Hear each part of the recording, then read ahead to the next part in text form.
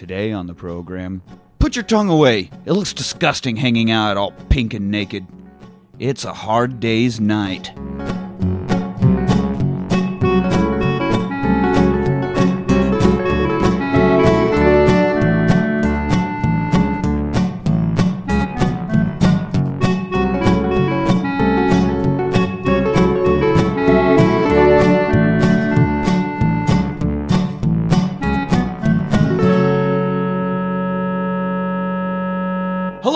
Welcome to the Rewatch Party. I'm your host, Nick. Joining me today is the surge to my fandom, Anthony. Yeah, that feels right. I think so. Yeah, the surge. Surging with girls out there. Also joining us in studio today, most of Manny. This is a trend. This is the past few episodes. Just I'm listening back like, man, Manny is. I think he's driving the struggle bus at this point. He's not on the struggle bus. He owns it. At this point, he's got stock. We're just getting drugged along behind it. Yeah. We're just here for the shitty ride. His jacket's caught in the door and it's just dragging him up. It's parked out back, honestly. Yeah, it's parked upside down out back. It was really hard to find an opening line in this movie because it's a nice, wholesome 1964 Beatles movie, and yeah, like not really anything fucked up said. So talking about a naked tongue, I guess, is as far as it goes. Yeah, pretty wholesome movie. Yeah, it's hard to watch this in 2022 because I feel like it's been not only done so many times now, but also like obviously stepped up, and it's you can get a little more fucked up than you could in 1964, I guess. You know, as rock and roll got more deboisterous and shit. So yeah. This is like. At this point, it's something you'd put on. You think rock and roll was ever not debaucherous? I mean, like the Beatles kind of was this. I don't know how many like band movies, like bands in a movies there are. I know this one was probably one of the first ones. Yeah, well, it was one of the first. Like I think Elvis had done a few, and like Frankie Valli, but they were always like playing characters or like. Yeah, this is the band being the band, and right. Like it was a lot more realistic band type movie that. Yeah, there's definitely been singers and stuff that are actors in movies. Yeah, but yeah. I mean, Elvis's were always like. I'm a surfer dude, cool, and now I'm going to sing a song randomly. Or I don't know. They were just some. Usually, it always seemed like they were some stupid beach themed bullshit. So the Beatles were one of the first, and then Kiss really perfected it. Yeah, well, yes, of course. Oh man, when they saved Christmas. Yeah, and yeah, fought pterodactyls or something like that. Wasn't there a pterodactyl? Yeah. Wait, Kiss has movies? Yeah, I think they were all. Were they all cartoons? No. There was a live action. Live action Kiss. Because I think there was a Kiss cartoon where they fought a pterodactyl or some shit going on. That sounds cool. Well, and I know that they were in like Scooby Doo and stuff too. Oh yeah, well of course. Gene Simmons was not shy about the fact that he was I will market this band any way I can. If I can put Kiss on it and sell it, I'm going to. Oh yeah. I mean, why not? He learned that from George Lucas, I think. With the Star Wars. With the Star Wars? Yeah. Anything you could put Star Wars on, you could have. Hey man, and it works. Kiss ran with it. Yeah. Kiss meets the Phantom of the Park. There you go. That's when they teamed up with Scooby Doo. No, that was the movie, the live action movie. 1978. Even Foo Fighters have a live action movie that came out like this year. Seriously? It's like a horror movie. I haven't seen it. What the fuck? Where the hell have I been? They probably is it Foo Fighters meet the Phantom of the Park? That's what they should do. The Foo Fighters Days Night, and then they just like remake all these other bands movies. You know what? That would totally be something that they would do. I could see Dave Grohl doing that for sure. And it would be hilarious, and I would watch every single one, I'm sure. But yeah, this Foo Fighters movie, they like get some old house and set up to record in it, you know, like Zeppelin did and all the bands used to do, but the house is haunted and people are dying and crazy shit. It's like a horror movie, but funny-ish. I don't know. I'm probably going to watch it at some point. Haunted by the ghost of a dead drummer. Oh. Too soon? Yeah. It would be fucked up because Taylor was still alive at the time, so it could be like really foreboding. Yeah. Anyway, you guys obviously weigh more than what the fuck am I saying? We haven't even started yet. Anyway, we're not talking about any of these other bands' movies. We are talking about A Hard Day's Night from 1964, directed by Richard Lester. Richard Lester did a whole lot of Three Musketeers stuff. Like, he really liked the Three Musketeers. And not obviously the Hollywood ones with like Charlie Sheen, but the old English ones where they're like trying to be true to the novel. But Right. That's why I struggle with this one because 4 is too many. Yeah. 3. You gotta three. have 3. Yeah, 3 is the magic number. Yeah. It's like fucking Harlan and something about Mary. What? No, 7. 7-minute abs.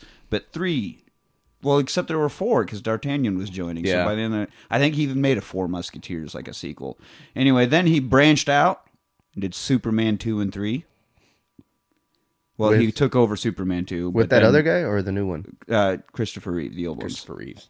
But then they've scrapped his Superman 2 and have re-released the Donner cut. I think that was the first time that or Blade Runner, I don't know, where there was like the director cut, instead of with the theatrical release. I don't think I've seen that. I don't know that there's a whole lot different. I think there's more like Marlon Brando, Krypton flashback stuff, and then the ending's slightly different. But I think the theatrical one, he flies around the world backwards and turns back time. Oh, yeah, and then turns again, back time. like he did in the first one. Like we did that once already. That doesn't I would work. do that. I would probably abuse that ability. Oh, Jesus, if I could do that, yeah. If Superman can do that, the Flash can do that because the Flash is faster than Superman. No, they've actually raced, and I think Superman wins every time. I hate Superman.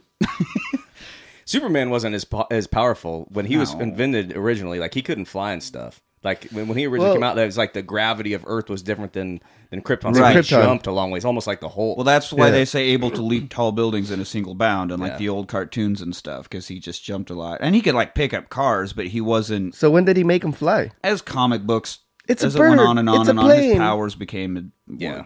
It's Enhanced. some remarkably good white guy.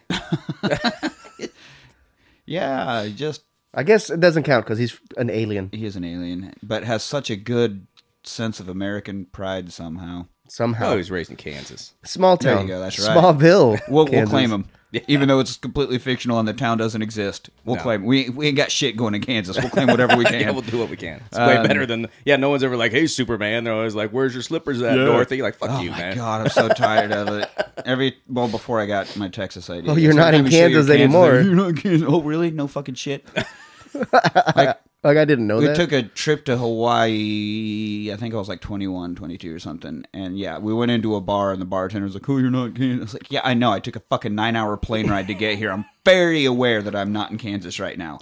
It's odd, though, because it looks similar. Yeah. Very similar here. I just flew in a circle. Yeah, this place is fucking boring. No wonder they call this the Kansas on the Pacific. There is actually a part on the big island, the main island, Hawaii.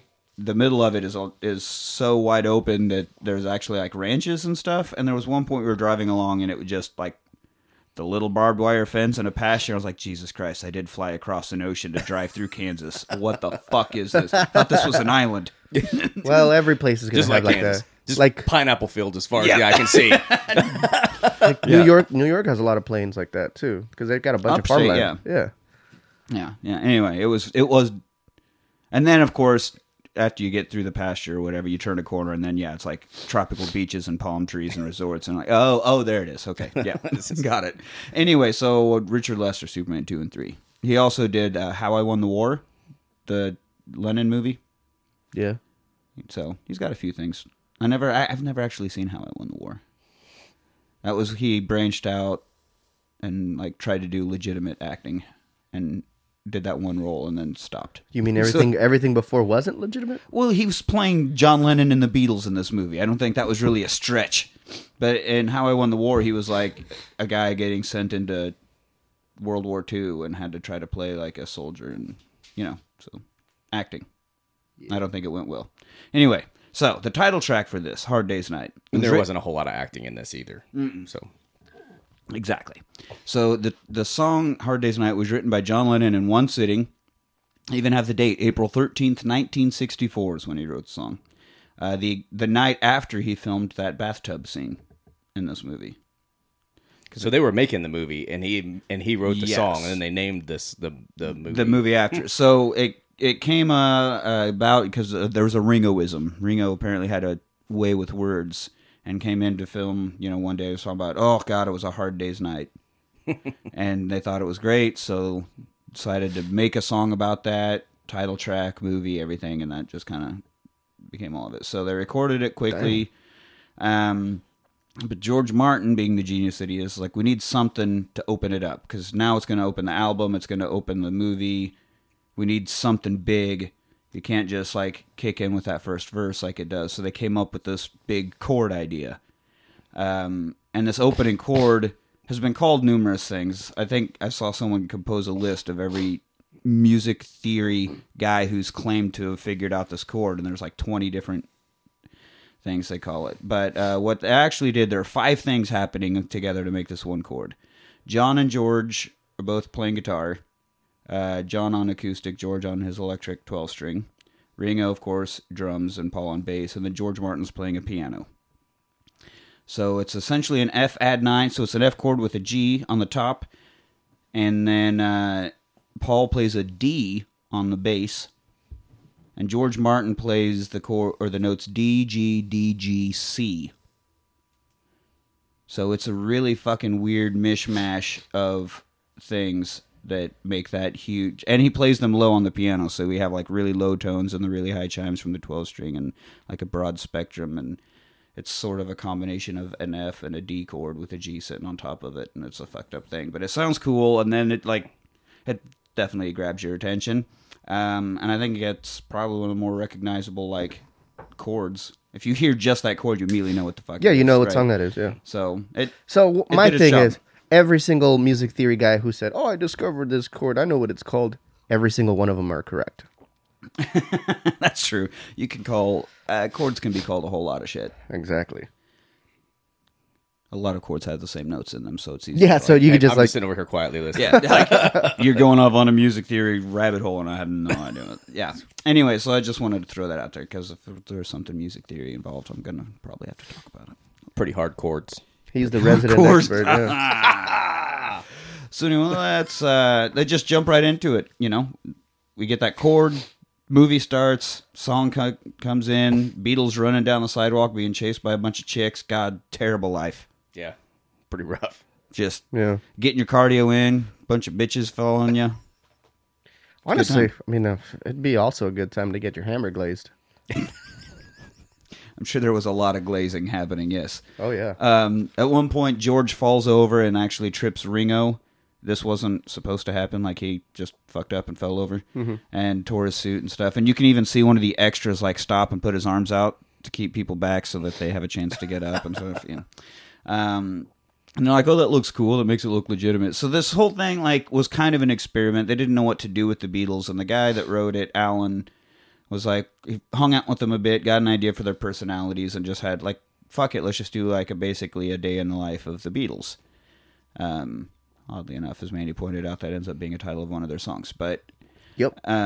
so they didn't really have to try too much. But again, nobody had done that. Like we were saying, they were always like, let's pretend you're hanging out on a beach and you're a cool cat and whatever. But no, let's just see what it's actually like to do this. Like, you have to constantly run away from people. You're always trying to hide out, and it's all just so you can go play a few songs on a television special or whatever. So it's kind of cool. There's some fun gags, like they hide in phone booths and they have disguises on it. And the guy buys this weird milk out of a vending machine that's in the most awkwardly looking triangular cardboard. Yeah, he's trying to packaging like open it up and stuff. And he's like trying to bite it open. Of course, it like spills all over. And It's like it's like fruit juice, I think. yeah, I've seen some things that, like, I think sour cream sometimes comes in these weird, like, oddly triangular cardboard. We had yeah, those- like you used to get them at like school and stuff, like on Taco Day Yeah. or whatever. You'd have like the little weird sour cream. It's packet. like triangles on each side, but they're counter to each other. So it's like, I don't know. It's just the weirdest, fucking most awkward. And whoever thought, let's make a container that shape that it can't stand up on its own and you can't do anything Seemed like with it used to be like a frozen treat, like kind of in that Yeah, shape I think too. there was yeah. some. It's fucking weird. I don't know. There's a Mexican drink that had like that kind of shape. They still make it.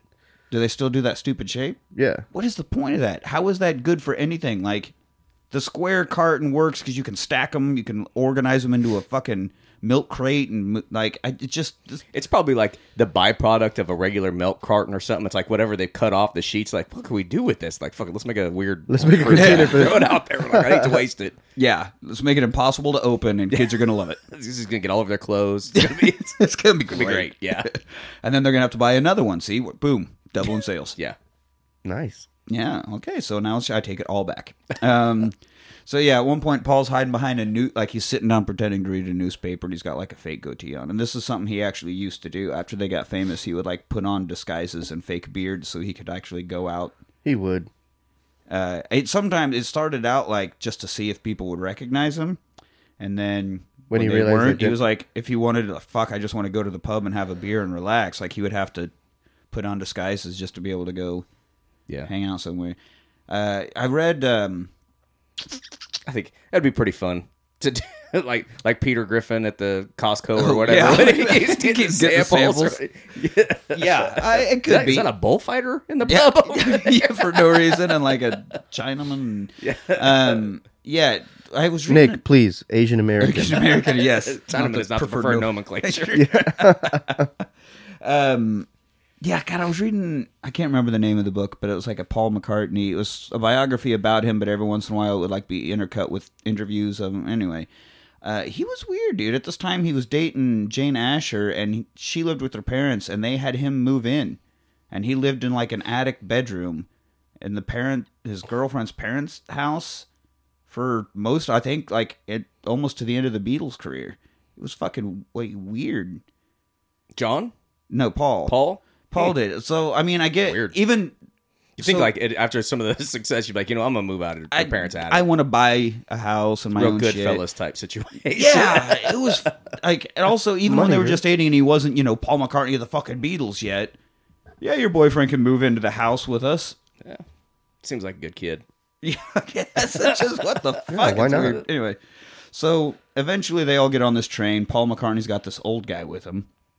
And they get to their car, and it's Paul and the old dude sitting on one side and the other three on the other side, and they're like nudging each other and pointing. And we're like, what the fuck's going on? Oh, that's me uncle. What the fuck? And so finally John goes, hey, what's with the little old man? What little old man? That little old man.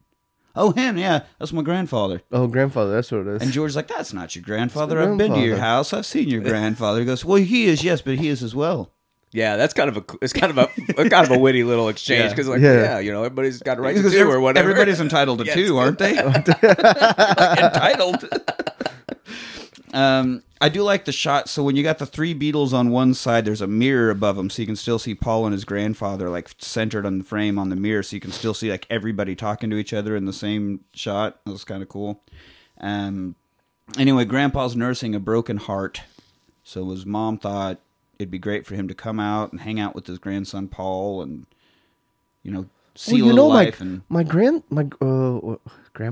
Oh, yeah, my grandson Paul. He's real famous. Yeah, you should go out and see. You should go hang out with him. Just surging with poontang. Maybe that'll help you get over. What you need is a rebound, Grandpa. Hey, Grandpa, you like pussy? When's the last time you had? If I didn't. When's the last time he's had his hammer glazed?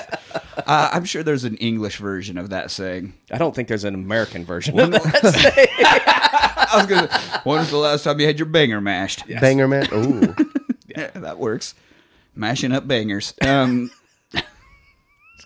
I'm going to use that now. I mean, I don't know. Yeah, we say that every time. Like, oh yeah, we're going to talk about banging it out. We never do.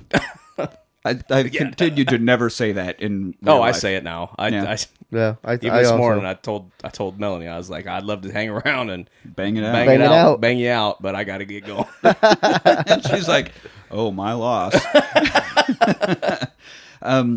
This also starts he's very clean running gag that every time anybody meets his grandfather, they always have to comment on he's very clean.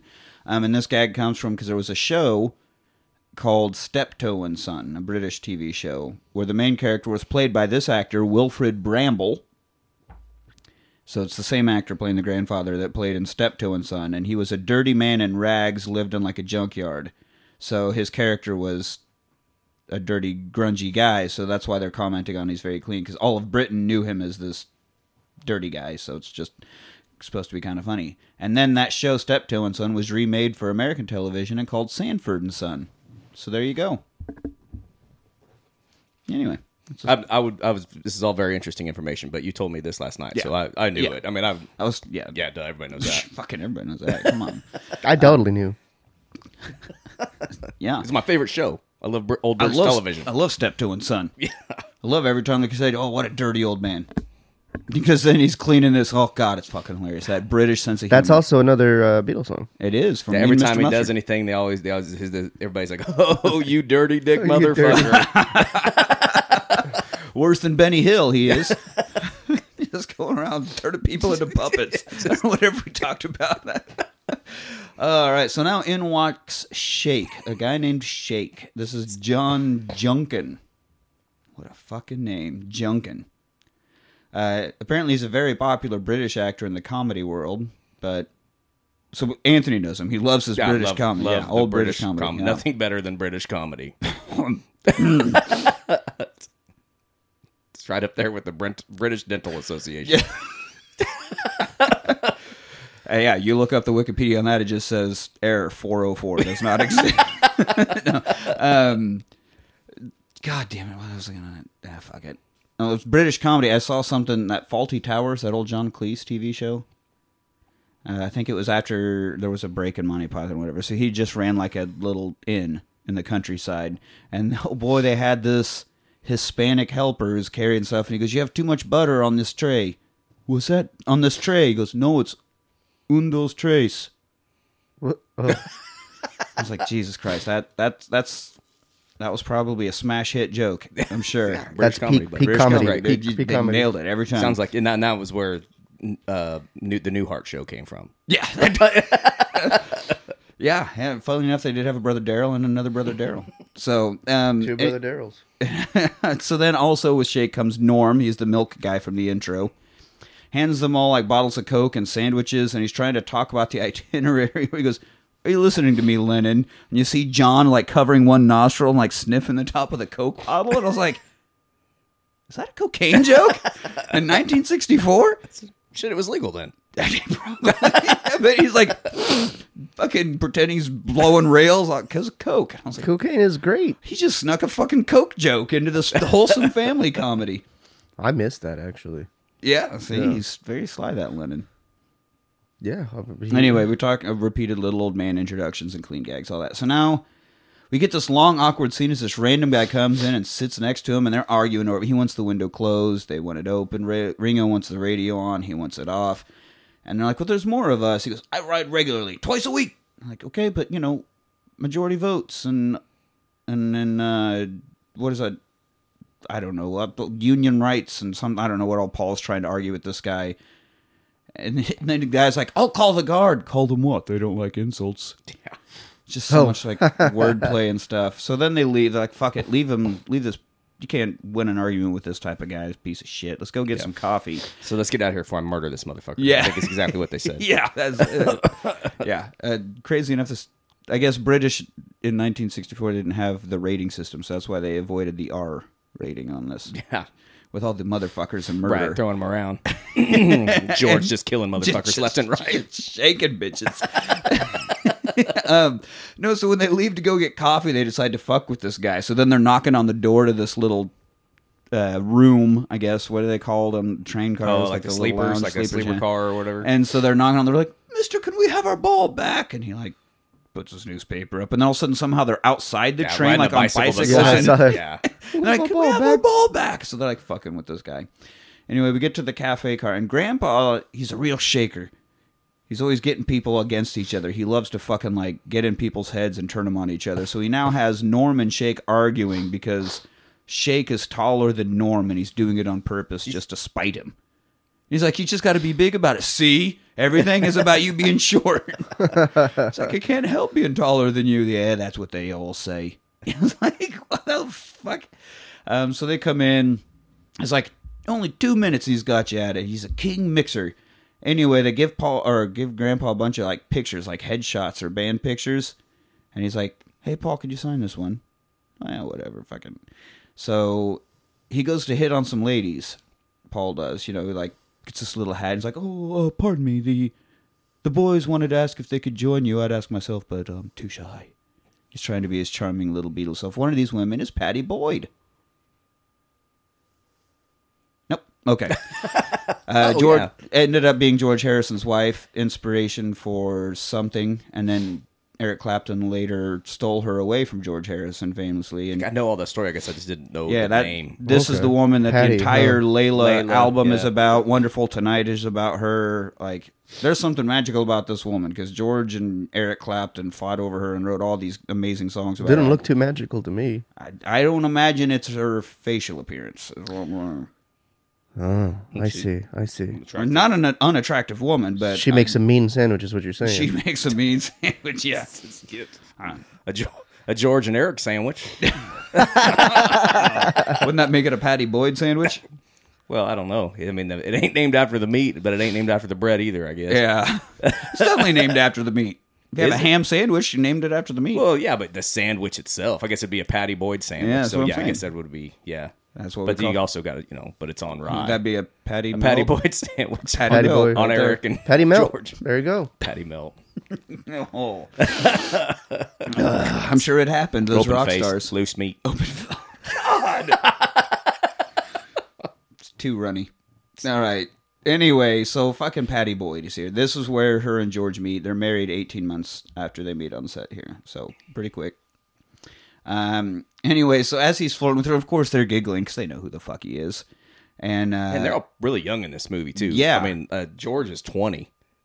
He was the youngest. he was the youngest. Ringo's Paul was probably 21, and Ringo and John were both 23. 23. Holy shit. Super. What the fuck am I doing with my life? I'm not on my fourth #1 album. But you weren't making hit married movies. at 22 or whatever. Well, or that's 21. true. Yeah. My God. So now Grandpa steps in to stop his grandson from trying to get some tail. He's like, hey, ladies, you can't fraternize with my prisoners. Oh, that's right. They're convicts in transit. And so... Oh, that's right. lies about it. And so then they're like, oh, fuck. Then he sneaks off. Like, he runs away. And they're like, oh, my God, we've lost my grandfather, you pieces of shit. So they go looking around the train. Ringo and George are walking along, and some woman sees Ringo and is like, hey, come on. Like, trying to get in, come into her sleeper with him. And George's like, fucking go for it, dude. Yeah, bang it out really quick, bro. Get in there, bang it out, bro. Yeah, Bang it out. Bang it out. Bang or mash, dude. And Ringo's like, nah, it never works out. And so he just waves and walks off. And I'm like, Yeah, he's like, oh, she just eventually she'd reject me or whatever. Yeah. He already plays it out in his head to a depressing end. It's like, Jesus. Well, when your name's Ringo. Yeah. And you got that schnoz, which we ends up having another grandpa fucking thing about a schnoz later. So then they come to another one, and Paul and John find those same girls now in their little sleeping cabin, whatever. And so John hands it up, runs in there, get these handcuffs off me, please, please, please save me, ladies. I bet you can't guess what I'm in for. It's like, okay, perv, Jesus Christ. Jesus Christ. So then they finally find him. He's sitting in a room with a woman, they're having tea on this little bench or whatever. He's like, hey, tell me congratulations, I'm engaged. And even the woman's like, what the fuck? No, you're not. So they lock him in the storage bin. Yeah, he's back there with the animals, with the livestock Yeah. and shit. They locked him up, and so Paul sits down. They're like, okay, we'll hang out. And then all of a sudden we break into the first musical number of the movie. Should have known better. And now they're all sitting around singing. Well, because they get out a deck of cards to play cards, but then that turns into Them this playing. musical break. And of course, the women are all sitting around them fawning as they're being Beatles, Now the train stops, and there's an army of fans waiting outside, of course. Norm says, the place is surging with girls. And John goes, please, sir, can I have one to surge me, sir? No, John, but that's pretty funny. I just want a girl to surge me, dude. Yeah. I'm not sure what it means, but yeah. I guess. don't. Not sure either. Like I, say, I just think of that Mountain Dew, the Coca-Cola version of that Mountain Dew drink, a Surge. I was thinking, does that make a condom a surge protector? I'll do it. I'll do it for science. Experiment. Surge? Yeah. Just some guy, just some big friggin' dude named Serge walks. No. Like, this is not what I had in mind. That's not what I had in mind. No, not Sergi. So they have a cool little kind of escape maneuver here where they get off the train, run into a car. Gone So the to fans the start side. going there. They get out the other side of the car and run into a second car, and then that one drives away while the fans are distracted by the first vehicle. So pretty smooth move. I'm guessing this is their first rodeo.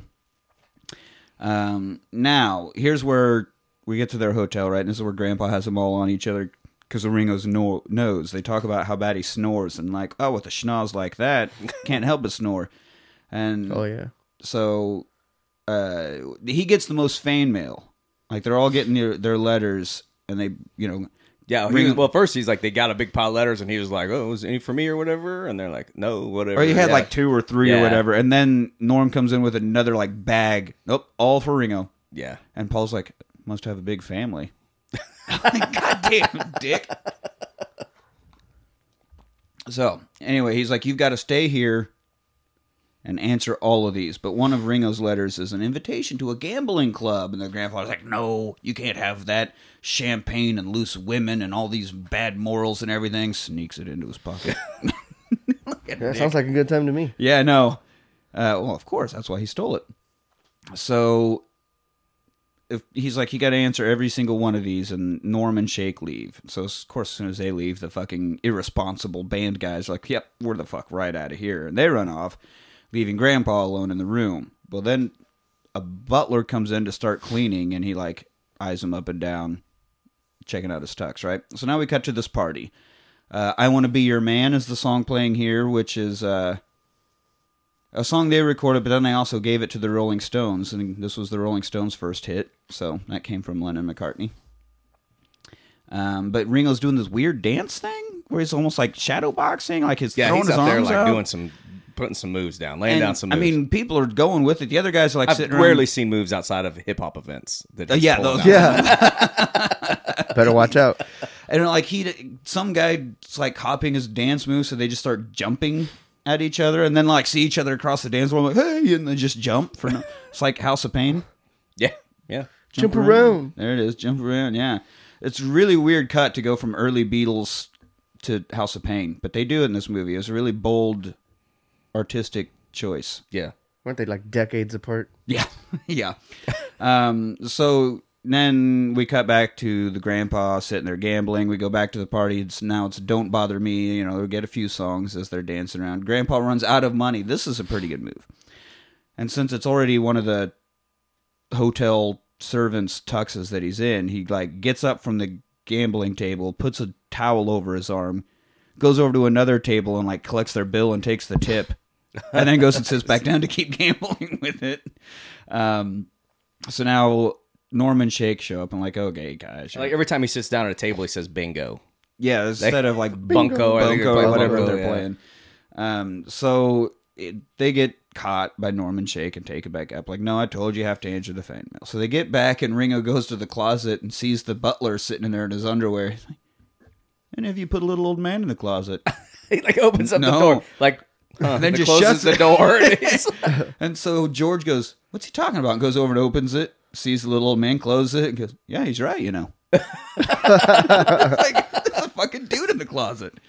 So they finally get him out. He's like, yeah, there was an old guy in here, and he took my clothes. And I'm like, God damn it, Grandpa. Like, I don't know what you expected when you left him alone. So That grandpa's a menace, man. Yeah, I know. And Paul knows it. Well, he keeps trying to have. That's why he leaves them with sitters, and then the sitters bail. Yeah. Yeah. So Put out a silver alert. Yeah. I mean, you're just gonna have to fucking watch him, Paul. I'm sorry. It's like having a fucking toddler. I mean, he's an old man. He probably fought in the war. Just let him do whatever the fuck he chase wants. some tail and do Yeah. some gambling. Who cares? He did. Right? Don't Oh, glaze his no, hammer. wait, no. That was that other guy who said, I fought in the war for you. Oh yeah. That was the dude in the train, yeah. Oh, that's right. Yeah, the one that was mad at I fought in the war. I get what I want. Yeah.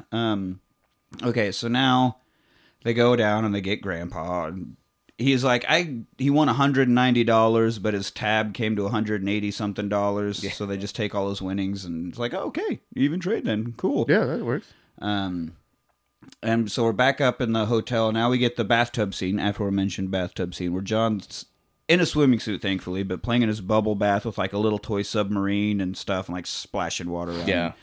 And just being Which like, I've got to think. I don't know if it's a swimming suit. I'm thinking it's some kind of protection, some kind of block to keep all of that water from running into his enormous ass crack. Oh, yeah. that's right. That long-ass fucking ass Long crack. ass fucking ass. That long and winding road he calls it. Oh, God, it's Jesus. That's right. I think it's massive. Grand Canyon up that. Yeah, Makes the Grand sets a Canyon record. be shy. Like the physics of it are impossible. It doesn't work. That crack cannot fit on a Doesn't man work. that size. How does that work? I would have never known it. I know. Until Manny, it was you Yeah. one. You guys pointed it out. That ass crack starts at the base of his neck and runs all. Runs all the way down. Damn, that's damn a big ass crack. Yeah. I wonder if that. Yeah. Okay. I'm not gonna wonder about his butt crack. Anymore. So yeah, he's playing that, and this is where George and Shake come in, and Shake's apparently never used a safety razor. Yeah, something. He only uses electric razors because he comes from a long line of electricians. He says. That makes sense. So he's like, well, I'm not going to teach you how to use a blade for your first time. So here I'm going to show you on the mirror. So Shake like stands there, and then they spray shaving cream on the mirror over his reflection, and then he starts shaving it. And even if he like slips a bit, even though it's just on the mirror, like Shake jumps a little. Like, and this is where we have the put your tongue away. It looks all disgusting, hanging out all pink and naked and stuff. Except for it was gray. Yeah, it's great. So John is like screaming and going underwater, and I don't know. He's like pretending he's a German submarine in the war or something. Yeah, And so he goes on, like plugs his nose and goes down underwater, and then Norm comes in. It's like, okay, guys, we got to go. Where the fuck's John? I'm like, oh, he's in the tub. So he pulls the plug and drains it, and John's not in the tub anymore. yeah, it's just like his hat or whatever. He's Yeah. wearing in there. And he's like, what the fuck is this? And then John comes walking in, like all dried off in a robe, and everyone's like, what are you doing playing in the tub for, dude? We got to go. Come on. He's like, son of a bitch. I don't know. Just fun gags. Just hilarious gags all over. Fun gigs. We go to a press conference, which I guess the Beatles were kind of known for their press conferences and all their funny answers where they're like, Well, none of them were how'd ever you find serious. America? We turned left at Greenland. Yeah. And then, like, I guess in real life they get questions like, do you think Ringo's the best drummer in the world? And John says he's not even the best drummer in the Beatles. And shit like that. But they like, are you a mod or a rocker? And he goes, no, I'm a mocker. Because those were the two kinds of people, like, you're either a mod or, yeah. Oh, rocker. And then one lady asks John, do you have any hobbies? And he, like, writes something down on her notepad and shows it to her. And she's like, oh. Apparently he just wrote tits. Oh, nice. Yeah. That is a good hobby. What's your hobby? He goes, tits. That's a great hobby. Yeah.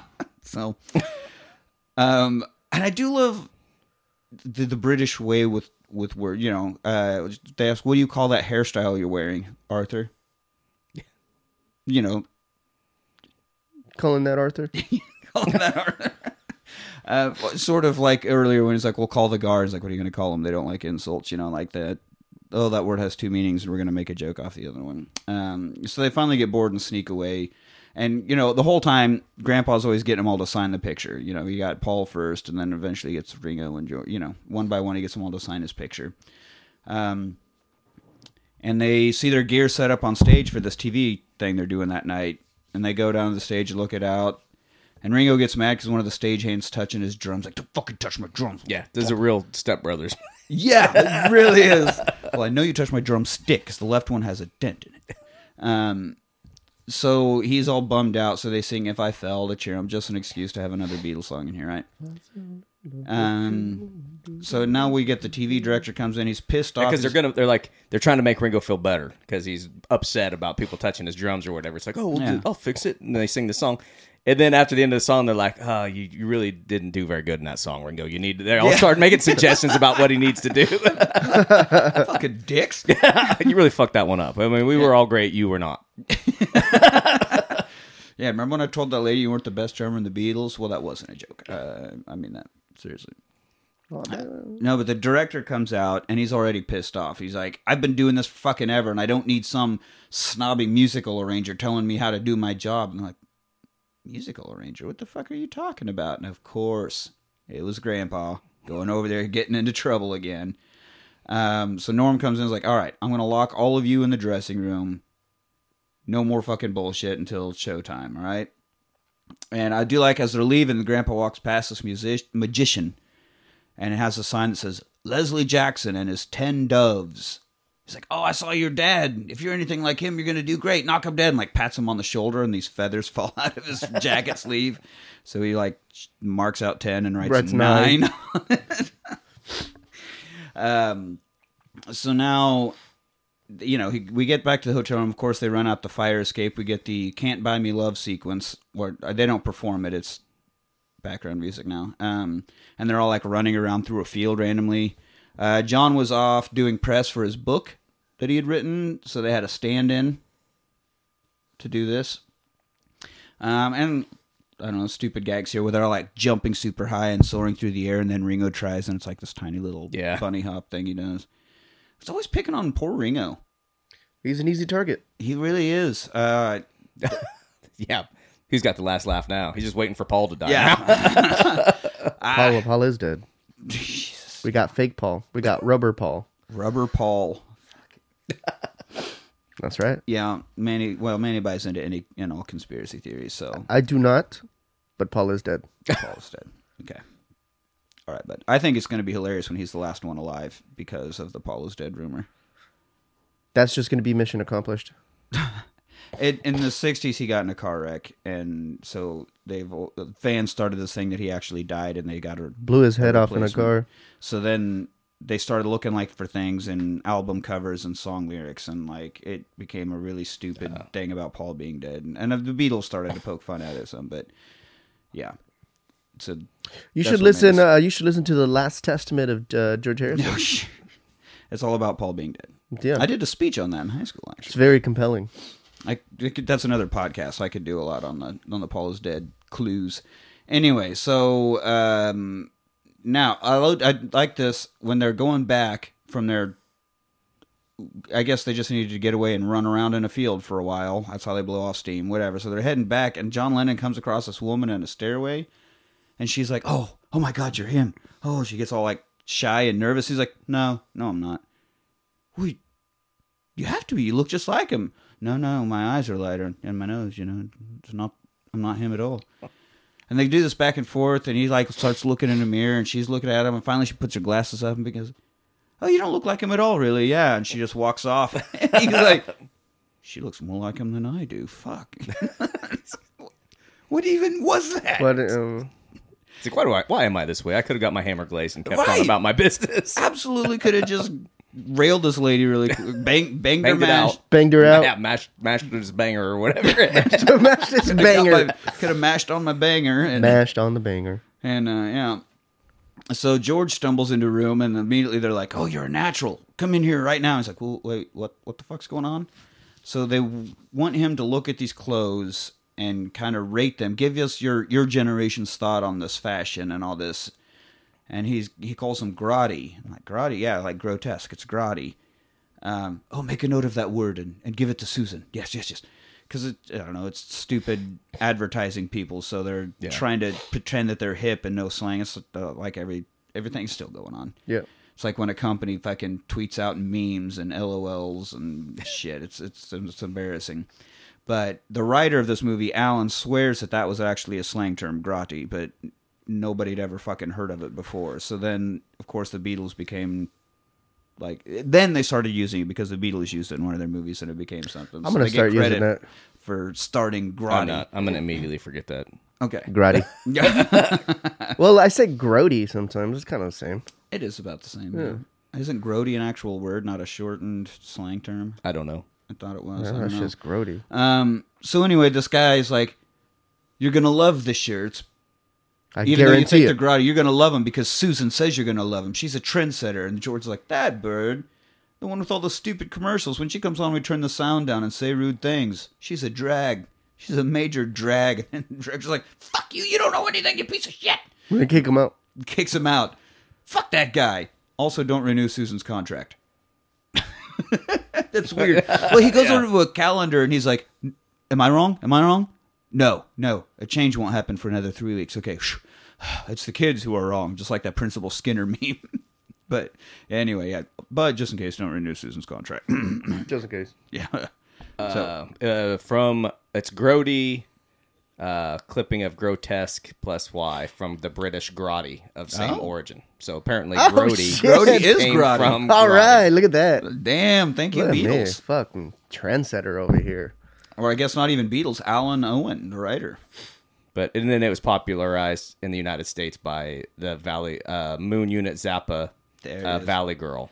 Oh yeah, she was in Frank Zappa song Valley Girl. He had his daughter, and they're like every time there was a break in like the song, she'd be like, "Oh my God, for sure, gag me with the spoon," saying all the Valley to Girl the max. cliches. Grody. Grody to the max. Yep. Grody to the max. Okay, that makes sense. It's a pretty funny song, and then yeah, the fact that he had his own daughter just making fun of that L.A. thing. Anyway, Frank Zappa rules. So now there's some weird German opera segment going on the TV. Some kind of weird thing. What year was this again? This was 64. 64, that's right. But there's a thing going on, and Grandpa's like in this backstage area or something, and he sits down on this thing, and he has one of these pictures that's been now signed by all 4 members, and he starts forging their signatures on the rest of the pictures he has, because of course he's a mixer. He's fucking always scheming, this Grandpa. He's always got his get-rich-quick schemes. But he accidentally hit some lever, and he turns out he was sitting on a lift that comes up from the bottom of the stage, and all of a sudden he like appears in the middle of this romantic opera scene. And of course pissing off the director again. So now they get to the stage for sound check, and they do the song And I Love Her. Man, I fucking loved this song growing up. And I love her. I mean, I loved Beatles always, but this song was just really different for me because I was on a farm, and I had my mom's like little 45s, like the singles that I played on my Fisher-Price record player. And I didn't have anything that sounded like this, with like some vaguely Latin rhythms and more interesting chord change than standard pop music. It was just like Yeah, it is, super different and interesting. Because they use a classical guitar in it, right? Because Yeah. that sound. It's even a classic, and Ringo's like playing a clave beat, and this is not standard pop fare, at least anything I'd ever heard before. So I was like, oh my God, this song is so exotic and cool. It is a really cool fucking song, but it's not a very exciting scene, because they're practicing for their performance, so it's like all the camera angles and things. So now Grandpa throws a fit in a makeup room, and I do love this fucking line. He's like, I was promised to change the scenery, but so far I've seen a train and a room, a car and a room, and a room and a room. I was like, that's a fair point. I mean, that's life. Yeah. Yeah, it's all right, Grandpa. Because anytime we get outside of that, you fuck shit up. So yeah. I mean, welcome to the life of a rock star. I can't go outside, so this is what we do. We sit around in rooms. yeah, you're That's banging about in a it, train car. Yeah. Getting engaged within minutes. Yeah. Fucking turning people against each other, starting bum fights. Yeah. What the fuck? We can't take you anywhere. Bum fights. And it seems like something you do, right? Yeah, oh, no, absolutely. If he could make money off it, of course he would. So then John's talking to one of these girls. I can get you on stage, you know. Oh, really? How? Well, you turn right here at this corridor and go past the fireplace. It's right there. Nice. God damn it. They get back on stage, and there's a shitty dance number, like these ballroom dancers, but it's like a piano version of their song, I'm Happy Just to Dance With You.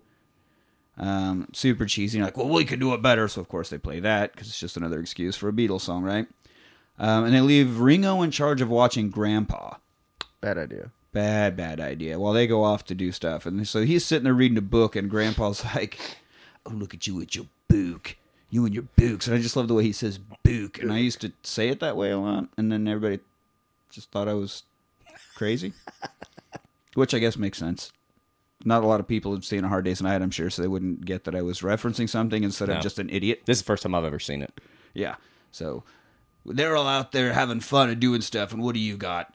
A book. He's like, you're right.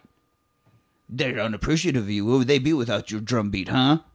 Yeah, that's right. They've driven you to the books. You're fucking right, yeah.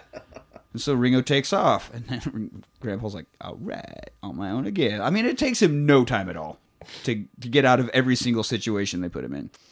So now they have to go find Ringo. Like, you've only got half an hour before sound check, guys. Like, we got to have you here. Or final run through or whatever, because they've already done sound check. So now we get This Boy, this song, This Boy. The scene where Ringo's wandering around all sad and lonely. But it's an instrumental version of it, so this is called Ringo's Lament. Sometimes you'll see This Boy and then Ringo's Lament in parentheses. Mm-hmm. It's the instrumental version because of this scene. But he wanders around, he's taking pictures because he fancies himself a photographer. Hanging out by the river, looking all sad. And everybody's like, oh my God, look at Ringo acting all sad. Like, he's so good at this. But actually, he was just hungover as fuck when they filmed it. So he was just like, oh, okay. That makes sense. And it played well. It made We need him a look- Manny's lament. Yes. Yeah. Every day. Yeah. At least every recording day, it seems, man. Batting We used to 100. record on a Sundays. Wow. Well, that's the worst time. That's the problem, because Manny's apartment is across the street from a mezcal bar, and Oh, my God. he fancies mezcal. So it'd be like if I lived directly across the street from like a whiskey place, Right. either a distillery or that fucking bar we played at in Georgetown that had like fucking 50 different fancy whiskeys and shit. Oh, what was that? Bears and Crates? Barrel and Amp or something. Barrel and Amps, yeah. Yeah, if I lived across the street from that, I would be broke Oh, as man. shit. It'd be That's like if my I only lived way. across the street from a church because I'm always getting high on Jesus' love. Ugh. It'd be just like that. I would end up being like Detective Tequila from Hard Boiled and just living at the Sleeping bar. on the literally floor. living Sleeping at the on the bar, floor. yeah. So Ringo ends up in a pub and he tries to buy a sandwich and he's like digging his change out. He spills change all over this table where these guys are using quarters for something and fucks their game all up. And then sets his glass down and these guys are doing the thing you swing and have to catch on a hook. Oh, yeah. And they end up breaking his beer glass and it spills all over. And just every time he turns around, he's like fucking up someone's The pub game. Hound Song in Columbus the brewery has that game where you like have have to a ring swing- on a hook and it Yeah. swings and you try to catch it. And it's almost impossible, but Oh, you can do it. you can do it, but it's... No, I put my kids at there. I'm like, yeah, you can play this game, play that game, and then I just drink beer while they're trying to do it. And for hours, yeah. Great idea, whoever's... Here, have your kids do this and get fucking wasted. Anyway, so Ringo's just fucking everything up. Thanks, Now that- Cidercade. Yeah, thank you. Yes. Oh, God. Cider Club, please sponsor us. Now we got 2 minutes to final run through, and 3 of them show up. Still no Ringo. So Norm and Shake are like, we'll go find him. Well, where's Grandpa? And find him outside selling his signed Beatles pictures to the fans lined up. And as soon as he pulls them out, he gets mobbed. They're just like, fuck you, we're taking them all. So he gets kicked out for causing a disturbance. Ringo gets arrested on like vagrancy and looking suspicious or whatever. Like all the charges were bullshit. While he's walking along, like one kid like runs him over with a tire that he's running. Oh, and then he yeah. makes friends with this kid. Oh, and yeah, they're, that's like, right. Have a little heart to heart, and And yeah, so he's just hanging out, but yeah, they're really shitty about these charges that they. And then the guy that does booking is like, "Oh, and that's it. Okay, I guess sit over there. Like you did, so you didn't do anything." And then Grandpa comes in, all pissed off and being very aggressive about being. Grandpa feels a lot about the police like I do. Yes, I say he is very ACAB. Yeah. Very much. He calls all of them gay. There's all sorts of gay references and tells Ringo that they're going to come for his biscuit Yeah. or his brisket. His is and- a his calf brisket. because he said all coppers are villains. Yeah. That's what he told Ringo. Yes, yeah, he's very anti-cop. Of course, back at the studio, the director's freaking out because now we've passed final run-through, missed that. Now you just have half an hour till showtime, and we never got to do the run-through. Like, what? This is shit. Which is funny because at this point in the movie, there is actually 30 minutes left. Yeah. See, genius movie. Works out. And of course, they're all trying to like calm their. No, it's fine. Everything will work out. We'll definitely be on. Your show's going to go off without a hitch. And George goes, "Can I say something?" Yeah, anything. It seems highly unlikely that we'll go on. The law of averages is really against it.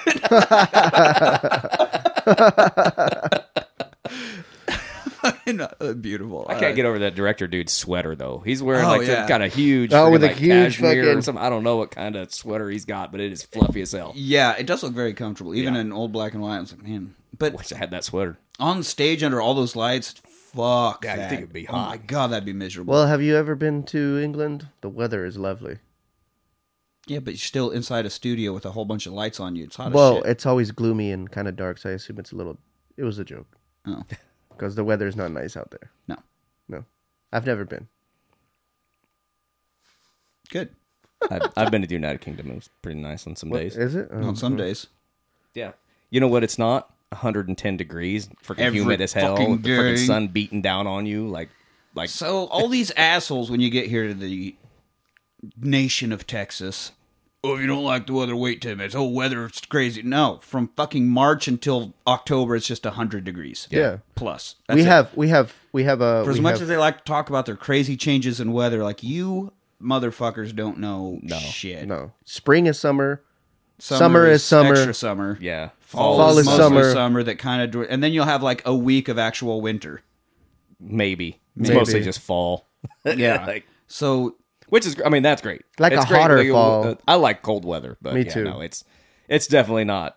It's hot. It's as not fuck out extreme here. weather changes like no, other states. they are bitches. That's After right, a Texas. show last night, I looked like I just like jumped into a pool. I was just sweating. Yeah, I worked some yesterday. I was even done like before noon. So like before it got really hot, but it's still like my shirt, I could have wrung it out. Yeah. Oh no, It's that's mine ridiculous. right now, and I'm inside. Like I Yeah. sweat a lot anyway. Well, you take off that fucking Angora sweater or whatever you're wearing over there. So comfy. It's comfy.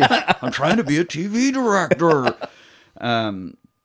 So yeah, all right. Grandpa sneaks back in because he had broken out of the police station, pulled a fucking John Rambo, and Yeah, they were about to let him go. They were about to letting let him him go go. anyway. Like when he ran out, the guy's like, "Hey, you forgot your pictures." you forgot your stuff, man. They weren't even going to arrest him, and so he comes in, and the cops are still chasing him, right? Because they were guarding the door, and he had paid some kids to distract the one guy, the guard, so he could sneak into the studio. So of course they're chasing him in, and he's like, "Guys, Ringo's at the police station. They got him. They're fucking arrested him. They're kicking his ass." Like he's just sitting on a bench, dude. Yeah, he's like sleeping on a bench. yeah, he's just fine. He's still got his on the- camera, He's too. like out in the waiting room, just Yeah. hanging out. Like they didn't even put him behind the counter and fingerprint him. Like he's not detained in any way. So they go back to the police station and they get him by like distracting the cops and having the cops chase the rest of the Beatles because they think they have to do this grand thing to get Yeah. Ringo out. And he just like casually strolls out of the police station like, wait, what's going on here? Completely confused. So I like the foot chase leads them around, and there's this running gag of this guy trying to break into a car. So every time he sees the cops running by, he like hides down and like I think the first time he even like gets on the street and kind of crawls under the car a little bit. Yeah. Second time he just like ducks down behind the door. Third time he's just like fuck it, waves it off and like just goes ahead and breaks into the car and sits down. And at that moment, a cop opens the passenger door. It's like, chase those guys, we got to get him. And he's like, fuck. So they work a lot of good gags in here. But they do make it back finally. The foot chase leads all the way back to the police station because they reach some dead end and don't know what to do, so they just turn around and run back and lead the cops right back to the police station anyway, and wait and catch their breath and like, oh yeah, we got to get to the TV station and take off. And they're like all in there, and they're like, "Oh, yep, we got to go." And the cops are just like, "I don't even know why we were chasing you what guys." the fuck was that all about? What were we just doing? Well, it reminds me like in college when like you'd be at a party. And, like, if you were 21 or whatever, if the cops came and busted the party and you had a bunch of friends that were underage, you would just run. That way they would chase you, and they'd give all the underage guys time to get the hell out. You know? Yeah, that could work. I think my cousin Eric was telling me, like... That was before the police just shot you. Yeah. Oh, God, the good old days. Those 90s. Oh, yeah. Cousin Eric, I think, was at a party, like at, those old country road parties that we would do back home. Right. And he was 21, but a lot of people weren't, and so he just sat there, and the cops came like, where'd everybody go? It's like, oh, I think they ran off into that field over there, and so they went off, and he just, like, sat there, just drinking beer, watching these cops, like, run out into the middle of a wheat field looking for kids. He's just like, fucking idiots. At least that's the story he told. I don't know. This seems plausible with Beloit, Kansas police, that's for fucking sure. So... Small town Kansas police. Most small town Kansas, yeah. So they play the song "Tell Me Why," and out of all the songs from this album, how that's the one they picked to play on TV is weird. It's not. It's definitely not a hit. It ain't a banger and mash of the Beatles catalog, that's for sure. Weird choice to be the end of the movie, right? But they play that whole song, and then there's like a small run of a few others, like clips of other songs. I think they did 4. On this performance, we only see one full one because the other 3 are like rehash from earlier, some of the same songs we've already seen in this movie. So, anyway, it's a huge success. Everyone's all happy. Even Grandpa, who's handcuffed to a cop, is clapping. They go into She Loves You because that's still, even though it's not on this album, it's earlier, it's still like the biggest song in the world. It's still one of their bigger songs. So they do that, and everyone loses their fucking mind, and this is where we see the cop, and the other end of the handcuff is empty. somehow Grandpa like slipped out of the handcuffs and taken off again. And he ends up using Slippery that lift again motherfucker. from earlier and comes up on stage in the middle of the song. Oh, that grandpa. Yeah, that fucking grandpa. And so they take their bow and they run out and jump in a helicopter that's just there. It's a kick-ass looking old helicopter. Yeah. Yeah. Just get in a helicopter. It says the Beatles on the side. Yeah, they got their own copter, man. Well, I think it was just like they pasted something to the side. It Yeah, wasn't, like, it was, it wasn't like wasn't- painted on. It was like Yeah. boards stuck to it or something. Yeah. And then we get Hard Day's Night again, and they fly off, and that's it. Credits.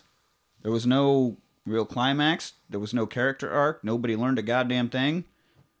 I learned a few things. We learned a whole lot about Grandpa and his feelings about law enforcement. Yeah.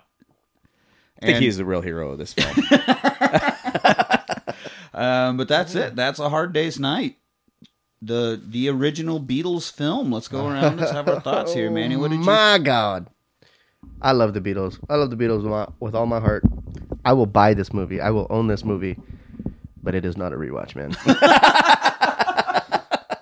I totally get that because I would get like their next movie, Help. They actually tried to do something else with it, and it was not good. And then Magical Mystery Tour was Paul's idea. Like, let's just get this crazy hippie van and drive around, and whatever happens, happens. Well, who would have thought that would go wrong? And that's like unwatchably bad, but I still owned it. I did not owned it on VHS. I did not upgrade that to DVD, so don't worry, you guys won't have to suffer that one. But yeah, just because it was Beatles, and Yeah. So I understand that mentality, but don't want to rewatch it. Okay. Yeah, this is the first time I've seen it, and it was interesting enough to watch just to get that. I'm not a huge Beatles guy. You know, basically it's like you can like the Beatles or you can like Glenn Danzig, and I'm a Danzig man. Oh, yes. The big rivalry. Are you a Beatles man or a Danzig man?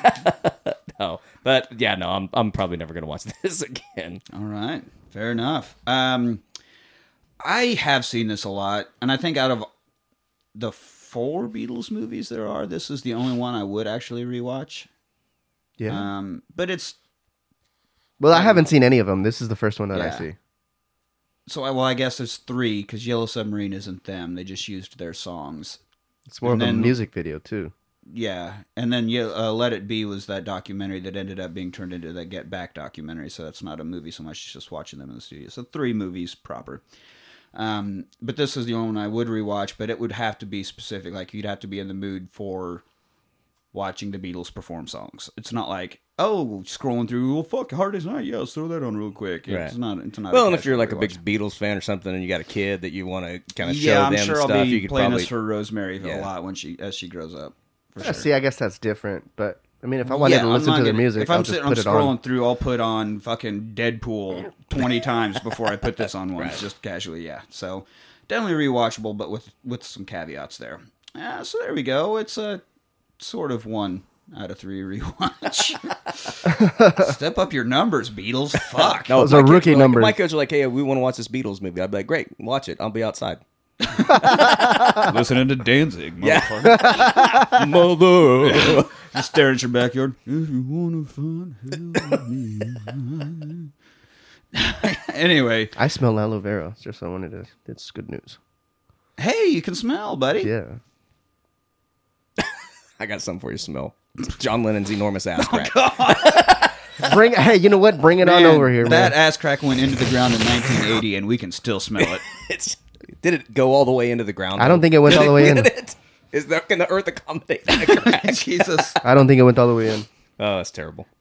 We finally got to the bottom of the Mariana Trench, but we still have not found the bottom of John Lennon's ass crack. Yeah. It's down there somewhere. That got gross. All right. If you like what you heard, let us know. How do you do that? You can find us on Twitter at Their Watch Party. Find us on Facebook at The Rewatch Party. Email us at therewatchparty@gmail.com. How do you feel about mixing old men and banging mashes and John Lennon's ass crack? Specifically his ass crack. Yeah. Only his ass crack. We have enough opinions on everything else about John Lennon. We just need to know about his ass crack. Yeah. Maybe we'll put out a poll. John Lennon's Let's ass put that crack. picture out there. I think we have before, but we'll do it again. We'll do it again. Fuck it. Why not? It should just be a weekly thing. Just a reminder that existed in a world. Just a reminder of John Lennon's long ass. What a long ass. Don't forget about our Tournament of Champions, ever going, endlessly going. These battles, these guys, It's righteous, These man. weirdos. There's righteous fights. these righteous fights, stabbing people in the ass, Face fucking. all sorts of crazy shit going on in that tournament. It's our sister show to the Rewatch Party here, so you can Vagina candles. That was one thing we talked about, wasn't it? talk about Gwyneth vagina Paltrow's candles. vagina Yeah. candles. Gwyneth Paltrow's vagina candle. Jesus Christ. $70. How'd you burn your dick? I don't want to talk about it. Our world is stupid. Make sure you find us on Twitter and Facebook to vote on that. Your votes do count. They're very important for the outcome of these battles. Join us next week for a drastic change of pace from Hard Day's Night as we experience uber violence in first person with Hardcore Henry. Until then, I'm Nick with Anthony and Manny, and thanks for rewatching.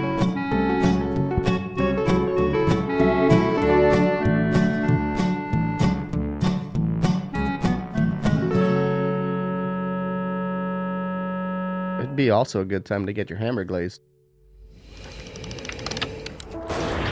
Hello, Henry. Do you remember how you got here? This next part might hurt.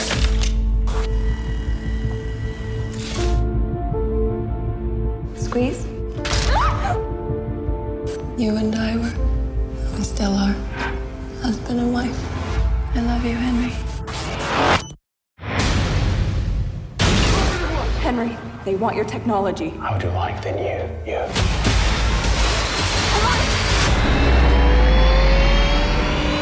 The chute! Hold it down! Hold on, Henry! Henry, fight back!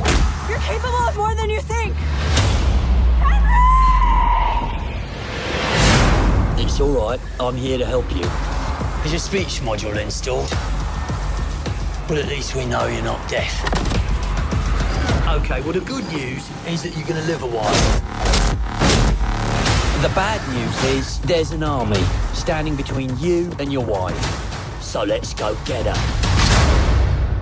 Tonight, I'm gonna have myself a real good time. I feel alive. Woo! This is war, baby! 'Cause I'm having a good time, having a good time. Shooting star leaping through the sky. Like a tiger, defying the laws of gravity. Racing car, passing by like Lady Diva. I'm gonna go, there's no stopping me. Running through the sky, yeah. 200 degrees, that's why they call me Mr. Fahrenheit. I'm traveling at the speed of light. I wanna make a supersonic man out of you. Are you gonna lay there, Don't stop me, don't stop me. Hey, swallow that blood in your mouth? Or are you gonna stand up and go spill theirs?